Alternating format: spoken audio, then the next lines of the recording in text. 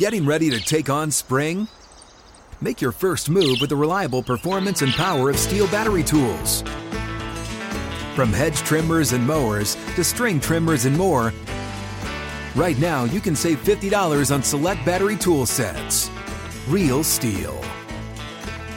Offer valid on select AK system sets through June 16, 2024. See participating retailer for details. Mantente informado del accionar de tus Pittsburgh Steelers en español. Conéctate en Steelers.com/español para tener todo el acceso a los contenidos que tenemos para ti. Ya lo sabes, conéctate a Steelers.com/español y sigue cada paso de tu equipo.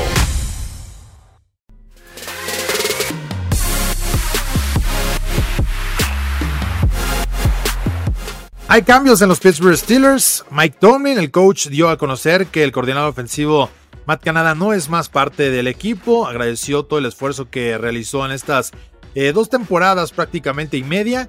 Y por supuesto lo que viene para los Pittsburgh Steelers. Bienvenidos a este podcast inmaculado. Después de una derrota dolorosa ante Cleveland Browns y evidentemente el otro duelo entre un rival del estado de Ohio divisional. Vamos a ver cómo puede salir adelante de este bache el conjunto de Pittsburgh. Álvaro Martini, quien les habla, Arturo Carlos. Álvaro, sacudió un poquito la noticia, sobre todo por la forma. Pittsburgh no suele hacer cambios del staff de coacheo en plena temporada.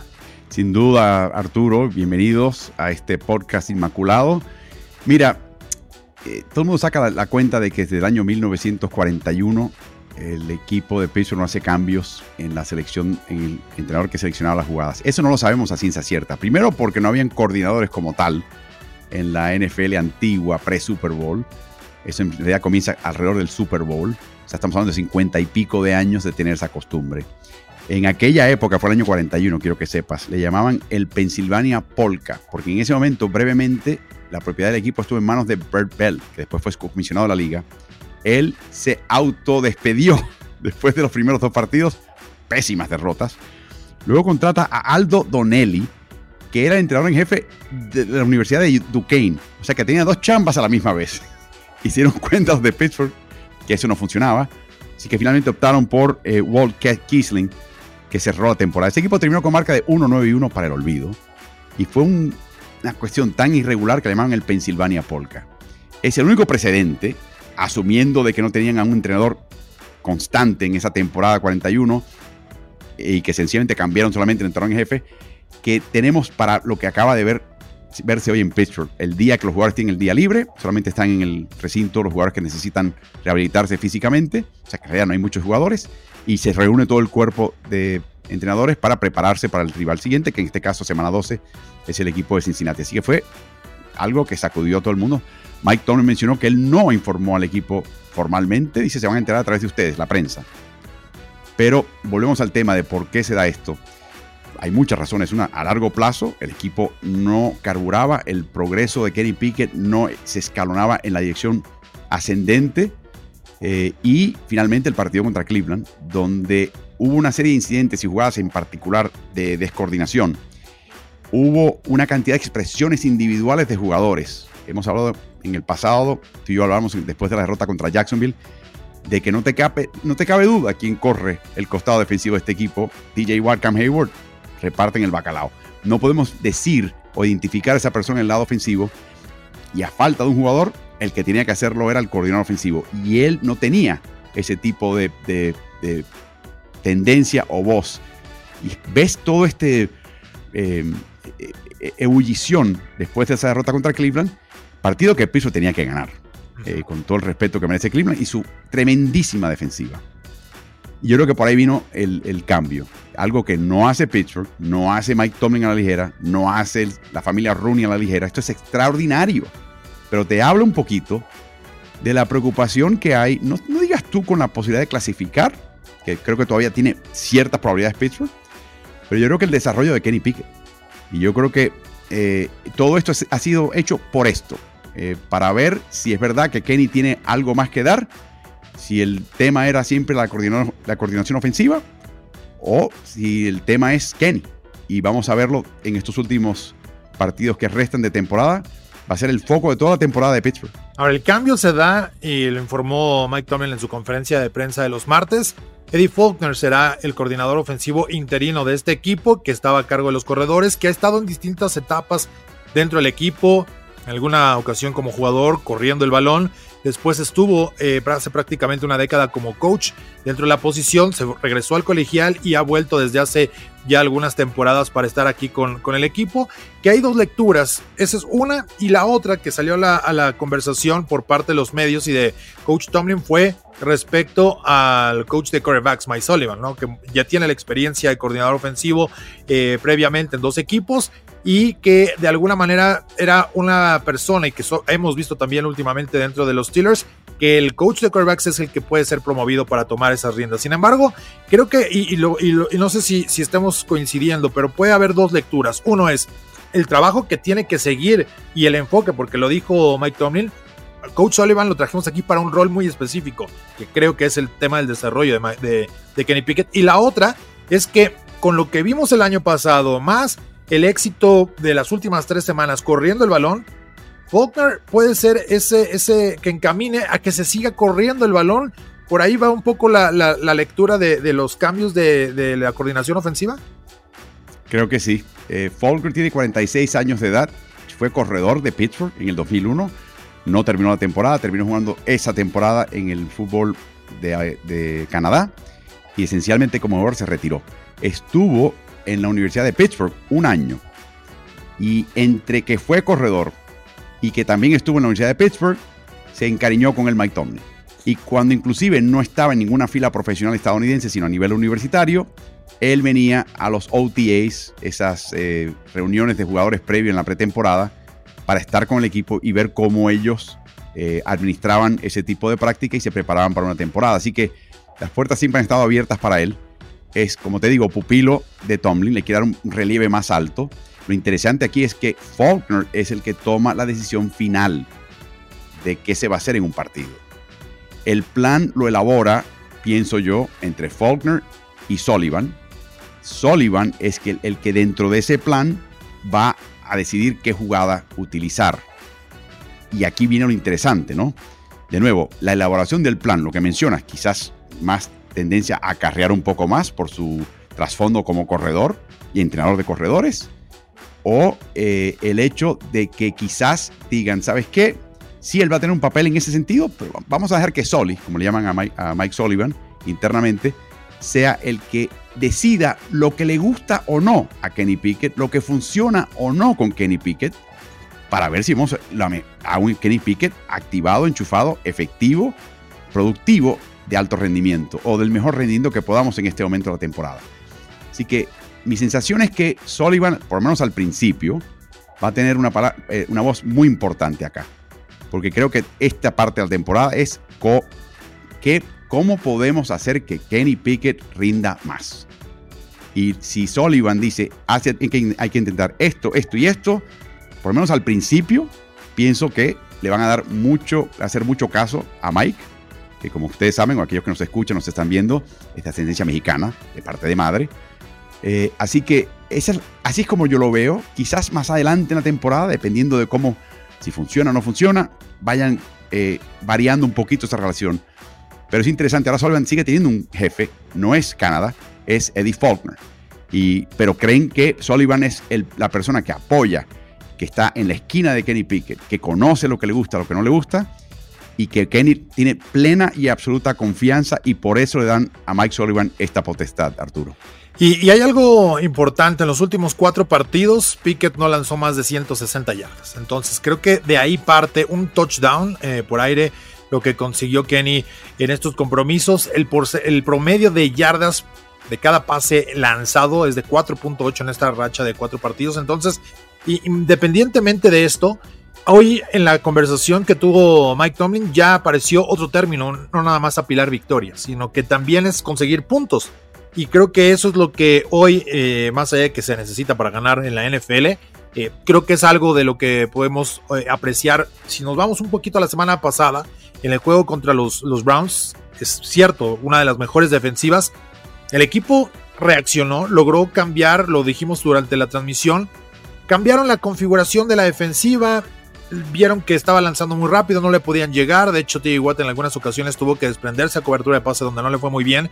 Estaba un poco perdido y sabían que eso no era lo que les iba a funcionar una vez que detuvieron el ataque terrestre. Dado eso, cambió la situación y pusieron a lanzar al quarterback novato de los Browns para que las cosas francamente no caminaran. Es decir, Pittsburgh pudo encontrar el juego donde lo quería, pero del otro lado en la ofensiva no pudo correr el balón. Corrió el balón, no pudo lanzarlo. Y muchos también se criticó de pronto decir, oye, la última serie, dentro de los últimos 2 minutos, ¿por qué no corriste el ovoide? Yo creo que la decisión correcta fue lanzar el balón, porque cuando estás en una circunstancia de poco tiempo, no es tan fácil ponerte a correr como si cada acarreo te vaya a dar el promedio que finalmente dio Jalen Warren, ¿no? De conseguir 15 yardas casi por acarreo. Pero la realidad es que el partido entró en una situación muy complicada y creo que eso es lo que lleva a tomar la decisión a Mike Tomlin, por lo que no pudiste llegar a ganar un partido que prácticamente tenías a tiro de piedra. ¿Cuántos tiempos te quedaban por pedir? Al final tenías uno.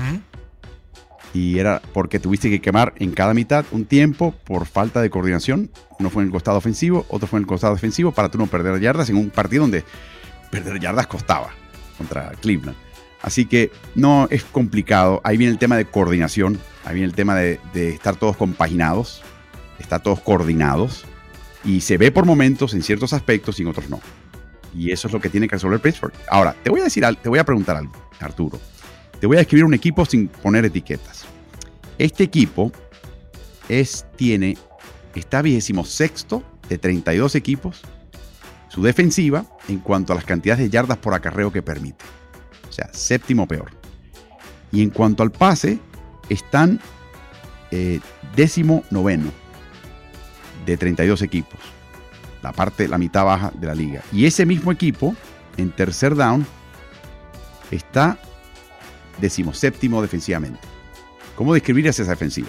Una defensiva que logra ceder muchas yardas, pero al final afianza un poco, ¿no? Un poco lo que...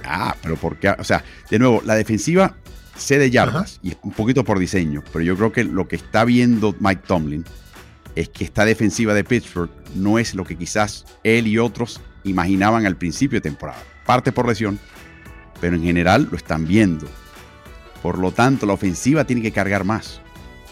Tiene que tener un papel más importante. Y está pensando también en los playoffs, donde te vas a enfrentar a grandes defensivas, como la de Cleveland, como la de Baltimore. ¿Entiendes? Entonces, yo creo que todo esto nace de todo eso. Lo que ha rescatado a Pittsburgh son los cortes de balón. Y Chris Boswell, hay que mencionarlo también.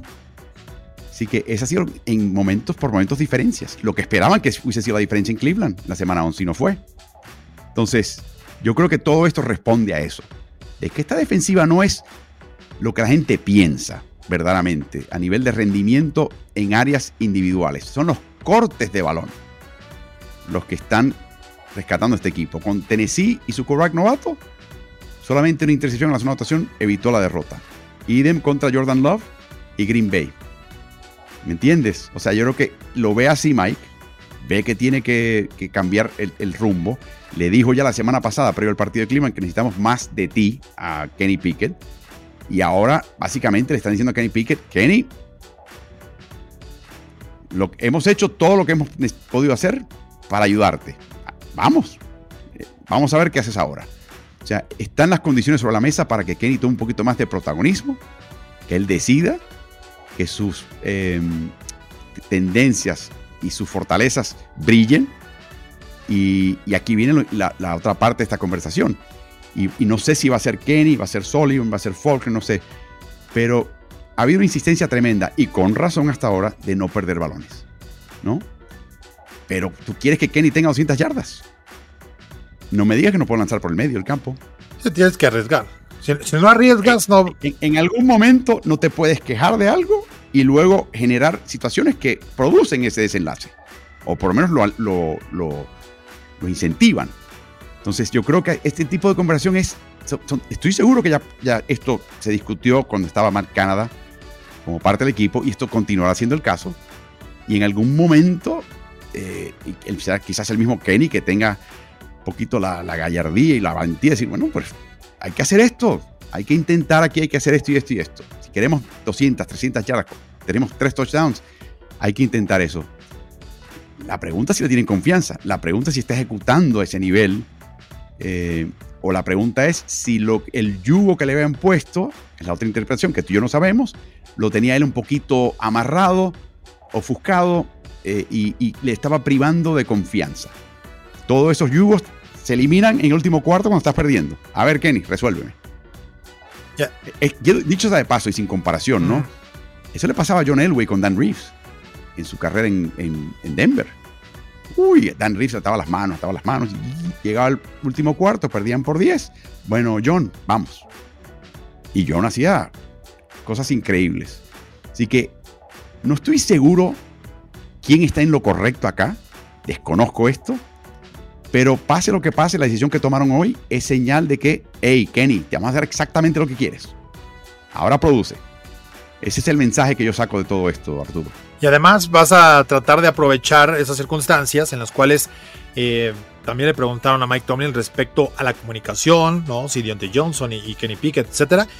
Con toda franqueza, hubo varias situaciones revisando el video contra los Browns donde no existió tal.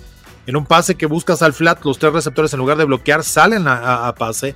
La última serie queda por completo en otra dimensión el balón que iba dirigido para Deontay Johnson. Entonces, lo que él mencionó fue, eso es de septiembre, eso es del fútbol de septiembre, estamos a finales de noviembre. Hoy esto no debería de estar sucediéndole ni al quarterback, ni al receptor, ni a nadie en la banca, ni inclusive del practice squad, que si me apuras es algo de las condiciones que hoy tiene el equipo para poder echar mano y decir, ya estamos enrolados, ya estamos corriendo como si todo estuviera caminando casi a la perfección, haciéndolo bien o mal, pero al final con esa coordinación de lo que tienes que estar ejecutando en el terreno de juego, y eso va a ser interesante porque obviamente la perspectiva de esta conversación para muchos es qué va a pasar hacia el futuro. Mike Tomlin dice, hoy tenemos que ganar el partido contra Cincinnati. Hoy estamos enfocados al próximo partido, que es lo que realmente va a tener en sus manos. Y yo creo que es lo que precisamente tanto Kenny Pickett, Faulkner y el resto de la ofensiva van a tener que enfocarse en sacar puntos en este juego. Y yo creo que el mismo Faulkner tiene que reconocer que si vas a cargar el balón, sí le vas a dar un descanso a tu defensiva, que eso es muy valioso, pero estás poniendo el techo a la anotación del partido. Fíjate, 13-10 contra Cleveland. Ambos equipos con la misma filosofía. Yo recuerdo, creo que fue contra Jacksonville, ¿no? Sí, creo que fue contra Jacksonville. ¿Te acuerdas que el pase de Deontay Johnson, que el primer pase del partido que dejó en las manos, estaba básicamente camino al touchdown, la yarda 20, en plena carrera, taparlo, para mí anotaba. Pero ¿te acuerdas de hacer una segunda jugada en la zona de anotación? Era un tercero y gol desde las 5, ¿te acuerdas? Que se abrió finalmente Johnson, pero le mandó el pase Pickett atrás. O sea, él iba hacia el centro, desde la izquierda hacia el centro de la zona de anotación, y el pase fue a la izquierda. Y no se pudieron combinar. Y ahí perdieron otro touchdown. Y esa fue la primera señal para mí de que lo que menciona hoy Mike Tomlin, eso es de septiembre, eso es de la Trobe. Ya, en ese caso era un 8º partido de temporada. No. Y los pases que vimos en Cleveland, de nuevo, no sabemos exactamente quién se equivocó o quién no, pero no está para presentarlo, y mucho menos un partido como ese. Así que la expectativa es que Faulkner y Sullivan van a tratar de eliminar esto o por diseño de jugada o por fiscalización. Vamos a ver si esto sucede, porque es lo que hace falta a este equipo. Hay talento en este equipo en el lado ofensivo, pero tienen que coordinarse. Y para eso hicieron este cambio. Siempre muy difícil para cualquier equipo. Ni hablar de un equipo de Pittsburgh que se enorgullece, o por lo menos establece la tónica de que ese tipo de cosas no pasan en medio de una temporada, Arturo. Y ya que estamos entrando a esta conversación para el partido de la próxima semana, de este domingo, ante Cincinnati en patio ajeno, ¿Cómo enfrentarlo? ¿Cómo encarar este juego? Porque habló Mike Tomlin también, ¿no?, de lo que espera de este partido. Evidentemente hay muchas fórmulas y que vamos a tener esta emisión englobando también el partido, porque sabemos que van a estar celebrando con el pavo en este Día de Acción de Gracias. ¿Qué hay de lo que le espera a Pittsburgh contra los Bengals? Creo que hay dos vertientes. Una, sabes que no está Joe Burrow con el resto de la campaña, muy similar a lo que sucedió con el equipo. Ya una vez Pittsburgh perdió en casa en un juego de horario estelar contra el tercer quarterback de Cincinnati. Es decir, eso no es garantía de pronto porque tienes buenos receptores, tienes un gran corredor en el Joe Mixon y que pueden hacer el trabajo. Aquí el punto es cómo vas a tratar de limitar a este equipo del lado defensivo y por supuesto generar los puntos. Si quieres empezamos con la defensiva. Mira, Jake Browning sustituyó a Joe Burrow con algo así como 2 minutos por jugar en la primera mitad. De hecho, en realidad para el tercer cuarto. Y lo interesante de lo que vi yo estadísticamente es que, por ejemplo, no convirtió Browning un solo tercer intento en una primera oportunidad. 0 de 5. El equipo tuvo 10 acarreos, 55 yardas. No está mal en la primera mitad, pero tuvo 13 acarreos y 51 yardas. O sea, corrieron un poquito más. Browning completó solamente 6 de 10 pases para un total de 30 yardas en la segunda mitad. Y la otra cosa interesante es que los máximos receptores de este equipo fueron los reservas con el cual Browning practica. Hudson, Irwin y luego Mixon. O sea, y detrás del sample.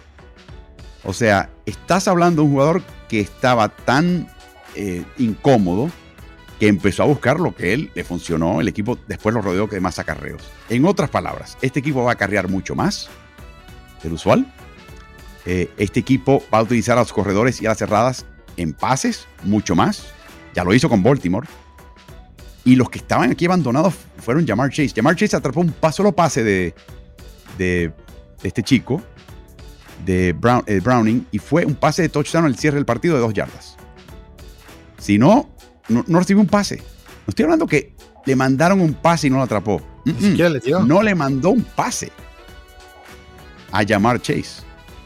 Así que estoy seguro que Cincinnati está trabajando arduamente para tratar de que este chico se sienta más cómodo, más allá de los que ya él conoce como reserva, cuando llegan los dos, o sea, los reservas del equipo a practicar.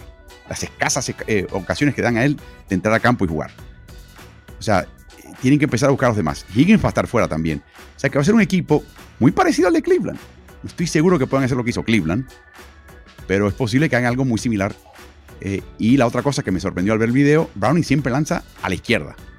A la izquierda, que es lo contrario a lo que usualmente ves de un quarterback joven o inexperto, que va a su lado fuerte. Un lanzador diestro, pase a su derecha. No, él tiene mucho pase cruzado al otro costado, muy interesante, pero muy marcado. O sea, no es un accidente, es una gran tendencia de él. Oportunidades de Pittsburgh existirán sin lugar a dudas en este partido. Joe Mixon tiene que ser un hombre marcado por Pittsburgh. Y luego hay que cuidarse de no cometer errores con los receptores. Y hay que sencillamente tentar y obligar a Jake Browning. A ver, conéctate con Ja'Marr Chase 20 yardas más allá de la línea de golpeo. Vamos. Si lo haces, chapó, me quito el sombrero y te felicito y no me lo haces más. Yo creo que ahí viene la actitud de Pittsburgh en este partido. Y a ver si ahora Cincinnati copia el plan de Cleveland que le funcionó a la maravilla. Que además, con lo que vimos del juego anterior, Pittsburgh empezó a colocar a 3 frontales, termina únicamente con 2, dándole mayor peso a lo que era el perímetro y jugando más de cerca. Es decir, estaban como una situación un poco más preventiva, que no corrían el balón por el centro y darle colchón. Cuando vieron que les empezaron a hacer daño, cambia un poco, es más agresivo, quitas a un jugador en la parte interna y la verdad es que ahora que hablas de sombreros, lo que hizo Landon Roberts fue tremendo, deteniendo la carrera y también en el juego aéreo. Cobertura estuvo espectacular, pareciera que agarró a Holcomb y a Quan Alexander y les dijo: hey, pásenme sus atributos que ahora tengo que yo vestirme de superhéroe, cargar con todos sus poderes para poder frenar, y lo hizo de manera espectacular. Según PFF fue el mejor defensa de Pittsburgh en cobertura de pases. Detrás de él llegó Joey Porter. Y mira que le mandaron pases. O sea, no es que tuvo 1 o 2 solamente. No, lo estaban buscando los Browns y no 14 veces le tiraron. No jugó muy bien. Pero hay desgaste en este equipo. Cam Hayward jugó muy bien, pero se desgastó. Montrevious Adams se le extraña muchísimo. La secundaria tuvo bajas. Elijah Riley está fuera. Pittsburgh acaba de contratar a Eric Rowe, veterano, que estuvo esta pretemporada con el equipo de Panthers. Ganó 2 anillos de campeón con Nueva Inglaterra en su época de joven, hace 8 años y medio. Así que yo creo que Yo creo que Pittsburgh está todavía buscando fórmulas. Sabe que la defensiva va a ser un poquito más agua, va a cortar menos balones. Y lo que hay que hacer aquí, en un caso como este, hay que ganar este partido. O sea, este partido tiene la doble función de eliminar prácticamente ya finalmente a Cincinnati y darle a Pittsburgh un poquito de vida. Una victoria necesaria para darse un poquito más de expuesto. Recordemos, tiene el mismo registro Pittsburgh que tiene Houston. Pero al perder contra Houston está séptimo y no sexto en la conferencia americana en este momento. Y esto los mantiene a ellos en la pelea, con equipos muy buenos detrás de ti, pisándote los talones. Así que eso es lo que está viendo Tomlin y lo que está viendo este equipo, y es lo que tienen que hacer. Así que pensaban quizás de esa manera contra Cleveland, nos sorprendió el esquema de Stefanski y la ejecutoria al final de este chico de Terry, pero yo creo que lo que más le sorprendió a Pittsburgh fue la ejecutoria de su ofensiva. Y por eso lo que vimos esta mañana, un cambio prácticamente sin precedente en la era del Super Bowl de Pittsburgh. De hecho, sin precedente en la era del Super Bowl de Pittsburgh. Tim Lewis en un momento, recuerdo como el coordinador defensivo, creo que fue en el 2004, le iba tan mal que al final prácticamente era Tomlin el que estaba seleccionando jugadas, pero él permaneció en el equipo y al final no le renovaron el contrato. Los demás lo mismo, termina la temporada y nos renuevan. En este caso hicieron algo que no tiene precedente y te dice exactamente lo que vieron en ese partido contra Cleveland. Vieron algo que no les gustó para nada. Para nada. Dice, este equipo, olvídate de ganar un partido en playoffs si seguimos así. No llegamos a playoffs. No llegamos a playoffs si seguimos así. Así que vamos a ver, Arturo, va a ser bien interesante ahora en adelante. Por último, hacia lo que va a enfrentar esta ofensiva, tiene dos jugadores menos que eran importantísimos en el esquema Cincinnati, que se fueron en la agencia libre, como es el caso de Von Bell, de Jesse Bates, que lo mencionó Mike Tomlin, respecto también a darle ese aplauso, esa palmada a un viejo conocido como es Mike Hilton, que ha hecho muy bien las cosas y que además tienen a dos linebackers internos tremendos, uno de los mejores tandems según Coach Tomlin, y también sabemos lo que puede hacer Trey Hendrickson, pero con la lesión que tuvo hacia el final del juego anterior, hay que ver cómo puede estar al final, y tendremos que ver el avance del reporte de lesionados que ustedes pueden seguir en Steelers.com a lo largo de esta semana para conocer cómo va a llegar el equipo de Cincinnati respecto a las lesiones de este partido, porque hay varias piezas que están en esa cuerda floja si pueden hacer su reaparición precisamente para el próximo domingo. Pero yo creo que hay una defensiva a la cual en la lectura del juego aéreo puedes arriesgar, puedes ser osado para lanzar un poco más vertical y también correrles el balón. Creo que hay puntos vulnerables de los dos lados de esa defensiva para poder ser y tener un buen juego a la ofensiva. Mira, los reemplazos de Bates y Bell francamente no dan mucho la talla.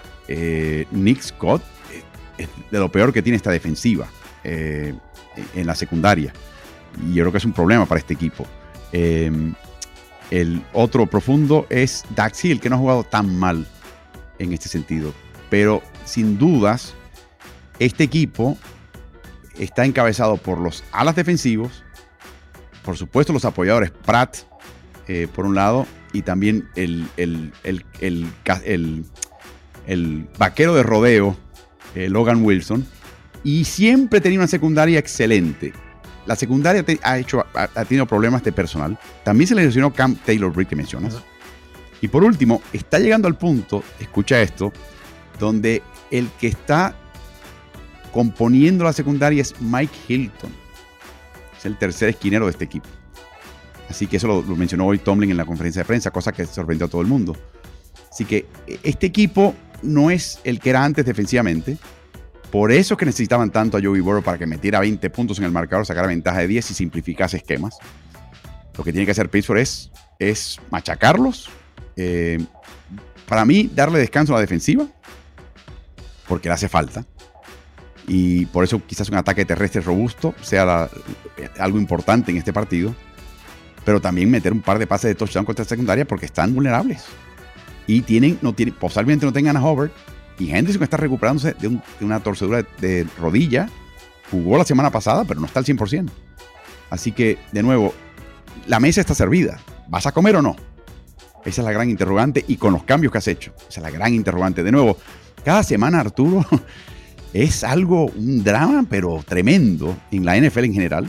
Pittsburgh no está exento. Así que otra razón enorme para ver este partido contra Cincinnati que normalmente no verías porque no está Burrow. Eso es victoria garantizada por Pittsburgh. ¿Sabes qué? Hay que ver este partido. Sí, y hay que salir a jugarlo perfecto, yendo al pie de la letra con lo que quieres implementar y tener la oportunidad de ajustar lo que veas distinto, porque al final los equipos se preparan para estar entre esas circunstancias de tener ciertos cambios que puedan ser efectivos durante el partido. ¿Qué te parece si vamos con el punto extra? Hay preguntas de la gente y ya por tiempo vamos a tomar 3 de ellas, pero nos dice acá Jacob Pérez: opinión sobre el performance, la actuación de la línea ofensiva. Me gustó a mí, creo que, y lo habíamos dicho en la transmisión, ¿qué tal se vio Broderick Jones? Tremendo. Sí dejó mucho que desear Dan Moore del lado izquierdo, porque Myles Garrett le ganó el duelo terrible. Jugó bien para mí. De todos los linieros, el mejor de todos fue James Daniels en este partido en particular. Después Mason Cole, aparte un par de centritos que todavía están un poquito errantes. Creo que jugó mucho mejor. En una jugada, en la jugada de Jalen Warren, hizo un trabajo fenomenal Mason Cole, al igual que Daniels. Y quizás por eso tuvieron la calificación que tuvieron. Y luego viene Dan Moore al final, lamentablemente. Moore tuvo un partido bastante flojito. Y tuvo las manos llenas con Myles Garrett. Y en realidad no recibió mucha ayuda. No estoy seguro que la ayuda hubiera también cambiado las cosas dramáticamente, pero no recibió ayuda y tuvo un partido modesto. Así que, de nuevo, Moore se va a colocar ahora donde usualmente no se coloca necesariamente Hendrickson. Podría verlo ahí o no, veremos. Así que vamos a ver qué pasa esta semana. Pero tienen que acarrear. Yo creo que tienen que acarrear. No volver a lo que hicieron el año pasado, pero tienen que hacer lo que hicieron en esa jugada contra Cleveland. Verdaderamente ejecutar también un segundo nivel que le acarree más de 20 yardas. Y eso es devastador para este equipo de Cincinnati. Verdaderamente para cualquiera, pero particularmente para Cincinnati. Obliga a que los profundos sean los que tacleen y los que vengan a dar la cobertura, que es el punto débil de Cincinnati. De todos los que tienen, hay varios, pero ese es el punto débil. Y luego diseñar jugadas de pase que sean eficaces. Y ahí me voy a quedar callado, porque yo puedo dar 50 ideas, pero las tienen que ejecutar. Recuerda, Wilson es excelente en cobertura por el medio. Si vas con Frymouth, cuídate. Wilson va a estar merodeando. Y Wilson se esconde muy bien para interceptar pases. Así que Wilson era profundo antes.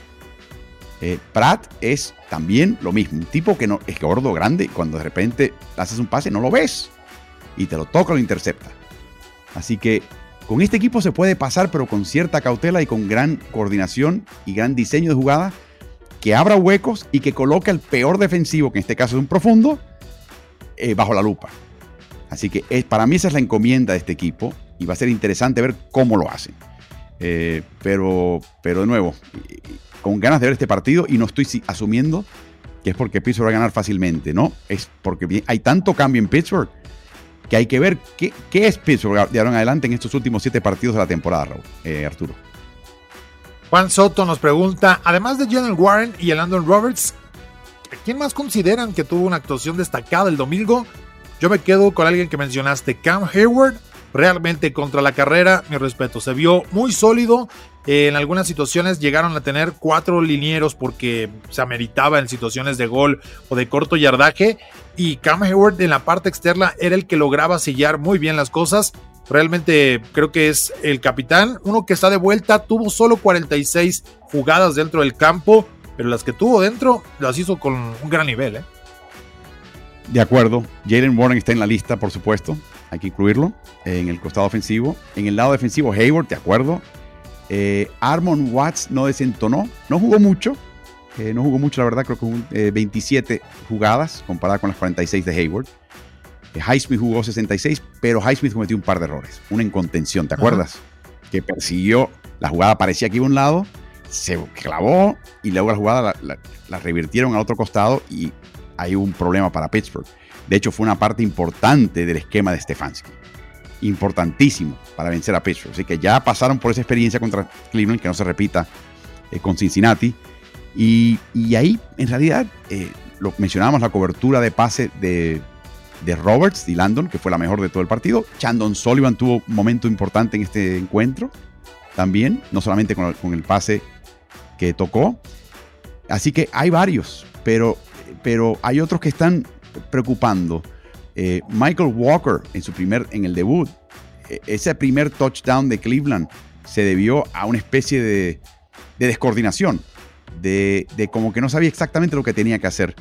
Patrick Peterson dejó un poquito que desear en este encuentro, tanto en cobertura como en el castigo que tuvo, ya acercando al equipo de Cleveland y darle un primero y gol cerquita a la línea de gol de Marvin Leal. Lo comentamos en la transmisión, todavía no se encuentra, jugó bastante poco, de hecho 5 jugadas solamente, y el resto más o menos. O sea, este equipo defensivo no va a ser el que comenzó la temporada, ni en cortes de balón ni en su rendimiento defensivo. Y la otra cosa, ¿cuándo fue la última vez que TJ Watt jugó 2 partidos consecutivos en los cuales jugó del 97% o más de las jugadas? Prácticamente sin descanso. Eso fue lo que pasó con él en los últimos 2, y tiene que haber más relevo. Él no puede. O sea, ese ritmo no lo puede llevar nadie, y mucho menos él de la manera que él juega. Así que, de nuevo, ese es el tema de esta defensiva, que tiene que sacar un poquito más. La defensiva no puede mejorar mucho más. La defensiva tiene que estabilizarse. Tiene que llegar a establecer patrones, para que luego, bajo esos patrones, cada cual pueda hacer una jugada impactante. Estamos también esperando que regrese Minkah, y mencionó Tomlin que va a hacer todos los esfuerzos Minkah de regresar a la práctica. Léase, si regresa a la práctica, juega. Así que es el primer indicio de esperanza de que podría ser tan temprano como el domingo contra Cincinnati en la semana 12, que regrese Minkah Fitzpatrick, y bienvenido sea. Pero porque hace falta coordinar, y él lo hace muy bien. Eso es lo que hace falta para Pittsburgh, y a raíz de eso la ofensiva tiene que responder. Así que vamos a ver. Espero haber contestado la pregunta. Además se sumaron en los ajustes que ya diste también un poco en cuanto a los cambios previamente. La llegada de Miles Jack regresa al equipo del escuadrón de prácticas ahora, y Trenton Thompson se incorpora ya al roster activo por los mismos cambios que ha tenido que sufrir esta defensiva sobre todo, y creo que esa coordinación que mencionas, Miles Jack va a poder aportarle mucho también a lo que no pudo reflejar Walker en este primer intento, ¿no? Y ya está en el terreno de juego largo del partido. Thompson, por ejemplo, para mí Thompson, al igual que Highsmith, en la gran mayoría de las jugadas jugaron sólidos, fundamentales, pero hubo una jugada puntual de cada cual que yo te puedo mencionar, en el cual su error le costó grande a Pittsburgh. Entonces, eso es lo que tienes que empezar a eliminar. ¿De qué te vale tú estar constante ahí si al final el dique y la represa se vuelca porque no pudiste hacer el último esfuerzo y hubo un momento en que fallaste, y eso te costó puntos del contrario? Y eso es lo que tiene que ahora que arreglar Pittsburgh y estabilizar. Ángel Estrada nos pregunta, ¿creen que el equipo entre a playoffs, y si lo hace, hasta dónde llegará? Creo que es muy complicado vislumbrar hasta dónde, y con lo que hemos visto hoy. Evidentemente puede haber optimismo con los posibles cambios hacia la ofensiva. Necesitas puntos, necesitas victorias, pero creo que el equipo, para lo que hemos visto en el resto de la conferencia y con el nivel que ha mostrado Pittsburgh, creo que le puede alcanzar para estar dentro de los playoffs. ¿Hasta dónde? Muy difícil, ¿no? Porque también creo que ganar juegos en postemporada con el calibre de rivales que están encima de ti, se nota el poderío ofensivo, que es algo que necesitas para poder competir. Ángel, la manera de contestar tu pregunta es que ningún equipo ha enfrentado la calidad de defensivas que ha enfrentado Pittsburgh en sus primeros 9 partidos. Ni remotamente. Es el peor, la peor alineación de defensivas contrarias de cualquier equipo en el 2023 en la NFL. Al mismo tiempo, por otro lado, con excepción de un partido por aquí y un partido por allá, ni menos que sea Baltimore, y si se ponen las pilas un poquito Seattle, el resto de la temporada Pittsburgh enfrenta defensivas flojas. O sea, piensa un poquito en el partido de Las Vegas, y sin ánimo de degradar a Las Vegas, que ha mejorado su defensiva últimamente bajo Antonio Pierce, pero no era la defensiva que te iba a temer Pittsburgh, y tuvo su mejor partido Kenny. Para contestar tu pregunta, Ángel, ¿debería Pittsburgh tener una mejor ofensiva? Debería ganar estos partidos finales, y a raíz de eso debería clasificar a playoffs, ¿no? El problema es lo que mencionas, Arturo. Si te toca una defensiva de nuevo de primer nivel, ¿qué pasa? Y la apuesta de Mike Tomlin es que estos últimos 7 partidos servirán para generar una ofensiva que será más eficaz en general y particularmente más eficaz cuando enfrenta defensivas de primer nivel y le dé la oportunidad a Pittsburgh de avanzar en playoffs si llegan ellos a clasificar. Así que no hay nada seguro en la liga, pero creo que cuando ves el itinerario restante, ves la calidad de defensiva restante, Pittsburgh tiene posibilidades de ganar muchos más partidos de los que va a perder, y eso lo colocaría en una situación de, 11-6, 17, y con eso, más o menos, 11-6 te mete en playoff seguro. 17, alta probabilidad. Vamos a ver qué pasa. Pero yo creo que el problema es que de qué te sirve el clasificar si después llegas a la postemporada y te das cuenta que no estás al nivel de los demás. Y ese es el reto de la ofensiva, el reto de Mike Sullivan, el reto de Eddie Faulkner, de Mike Tomlin y de todo el equipo de Pittsburgh en los últimos 7 partidos. Y ya de ahí veremos cómo se pueden acomodar las piezas, pero coincido, esos récords creo que pueden meterte hacia la postemporada. Hoy está 6-4, tercero en la división, y creo que 3 de estos equipos del norte de la americana van a estar clasificados hacia la postemporada, porque Cincinnati está con un récord de 0-3 en la división. Se complica su panorama, pero justamente tiene partidos que puede tratar de o va a buscar aprovechar para darle la vuelta a esa situación. 3 equipos prácticamente, 2 de equipos que ya tienen 3 victorias. Para buscar a lo mejor que queden 3-3 como el año pasado, lo veo complicado por la cuestión de Cincinnati, pero la moneda está en el aire en ese sentido. Y justamente en esta semana 12 vamos a poder descubrir cómo le va a Pittsburgh en este primer juego ante los Bengalíes de Cincinnati. Y desearle a toda la gente, Álvaro, independientemente si están en los Estados Unidos o no, de aprovechar estas fiestas, el Día de Acción de Gracias, porque más allá del día de la celebración, creo que siempre es positivo estar agradecido con los demás, ¿no? No importa lo que uno enfrente, no importa la situación, sencillamente sacar la lista de bendiciones, aunque sea corta, y dar las gracias. Eso te ayuda, te da un poquito más de fuerza para enfrentar la adversidad, y te das cuenta que por más mal que te esté yendo, probablemente a alguien le va mucho peor que tú y tienes mucho de lo cual estar agradecido. Y yo, por supuesto, agradecido, Arturo, de trabajar contigo, de trabajar con Pittsburgh. Ha sido una experiencia muy, muy grata para mí. Los sobresaltos, la emoción que uno vive es increíble, pero estar en este grupo de trabajo ha sido algo muy bueno y es una razón más por la cual yo tengo que dar las gracias el jueves y todos los días. Me sumo a ello como la oportunidad de estar llevándole los partidos desde el estadio para que ustedes disfruten a través de Grupo Imagen en una 20 de estaciones en la República Mexicana, desde la aplicación en Steelers.com/español para toda la gente que nos sigue en el planeta. Sus transmisiones de los Pittsburgh Steelers en radio, en audio digital, para que puedan acompañarnos justamente para disfrutar de estos partidos y por supuesto todo lo que hay respecto al partido. Está tras la cortina de acero, está la columna de Raúl Gutiérrez para estar enterados de lo que está sucediendo y con todo el perfil ya hacia el juego ante los Bengalíes. Muchas gracias por habernos acompañado en esta emisión del Podcast Inmaculado. Descarga la aplicación de los Steelers en tu celular y lleva contigo al equipo en cada momento. Encuentra la aplicación oficial en Apple Store y Google Play y activa las notificaciones de los contenidos que deseas seguir. Steelers Mobile App, los Steelers contigo. Hey guys, you know what this playground could use? A wine country, huh? A redwood forest would be cool. Ski slopes! Wait! Did we just invent California? Discover why California is the ultimate playground at visitcalifornia.com.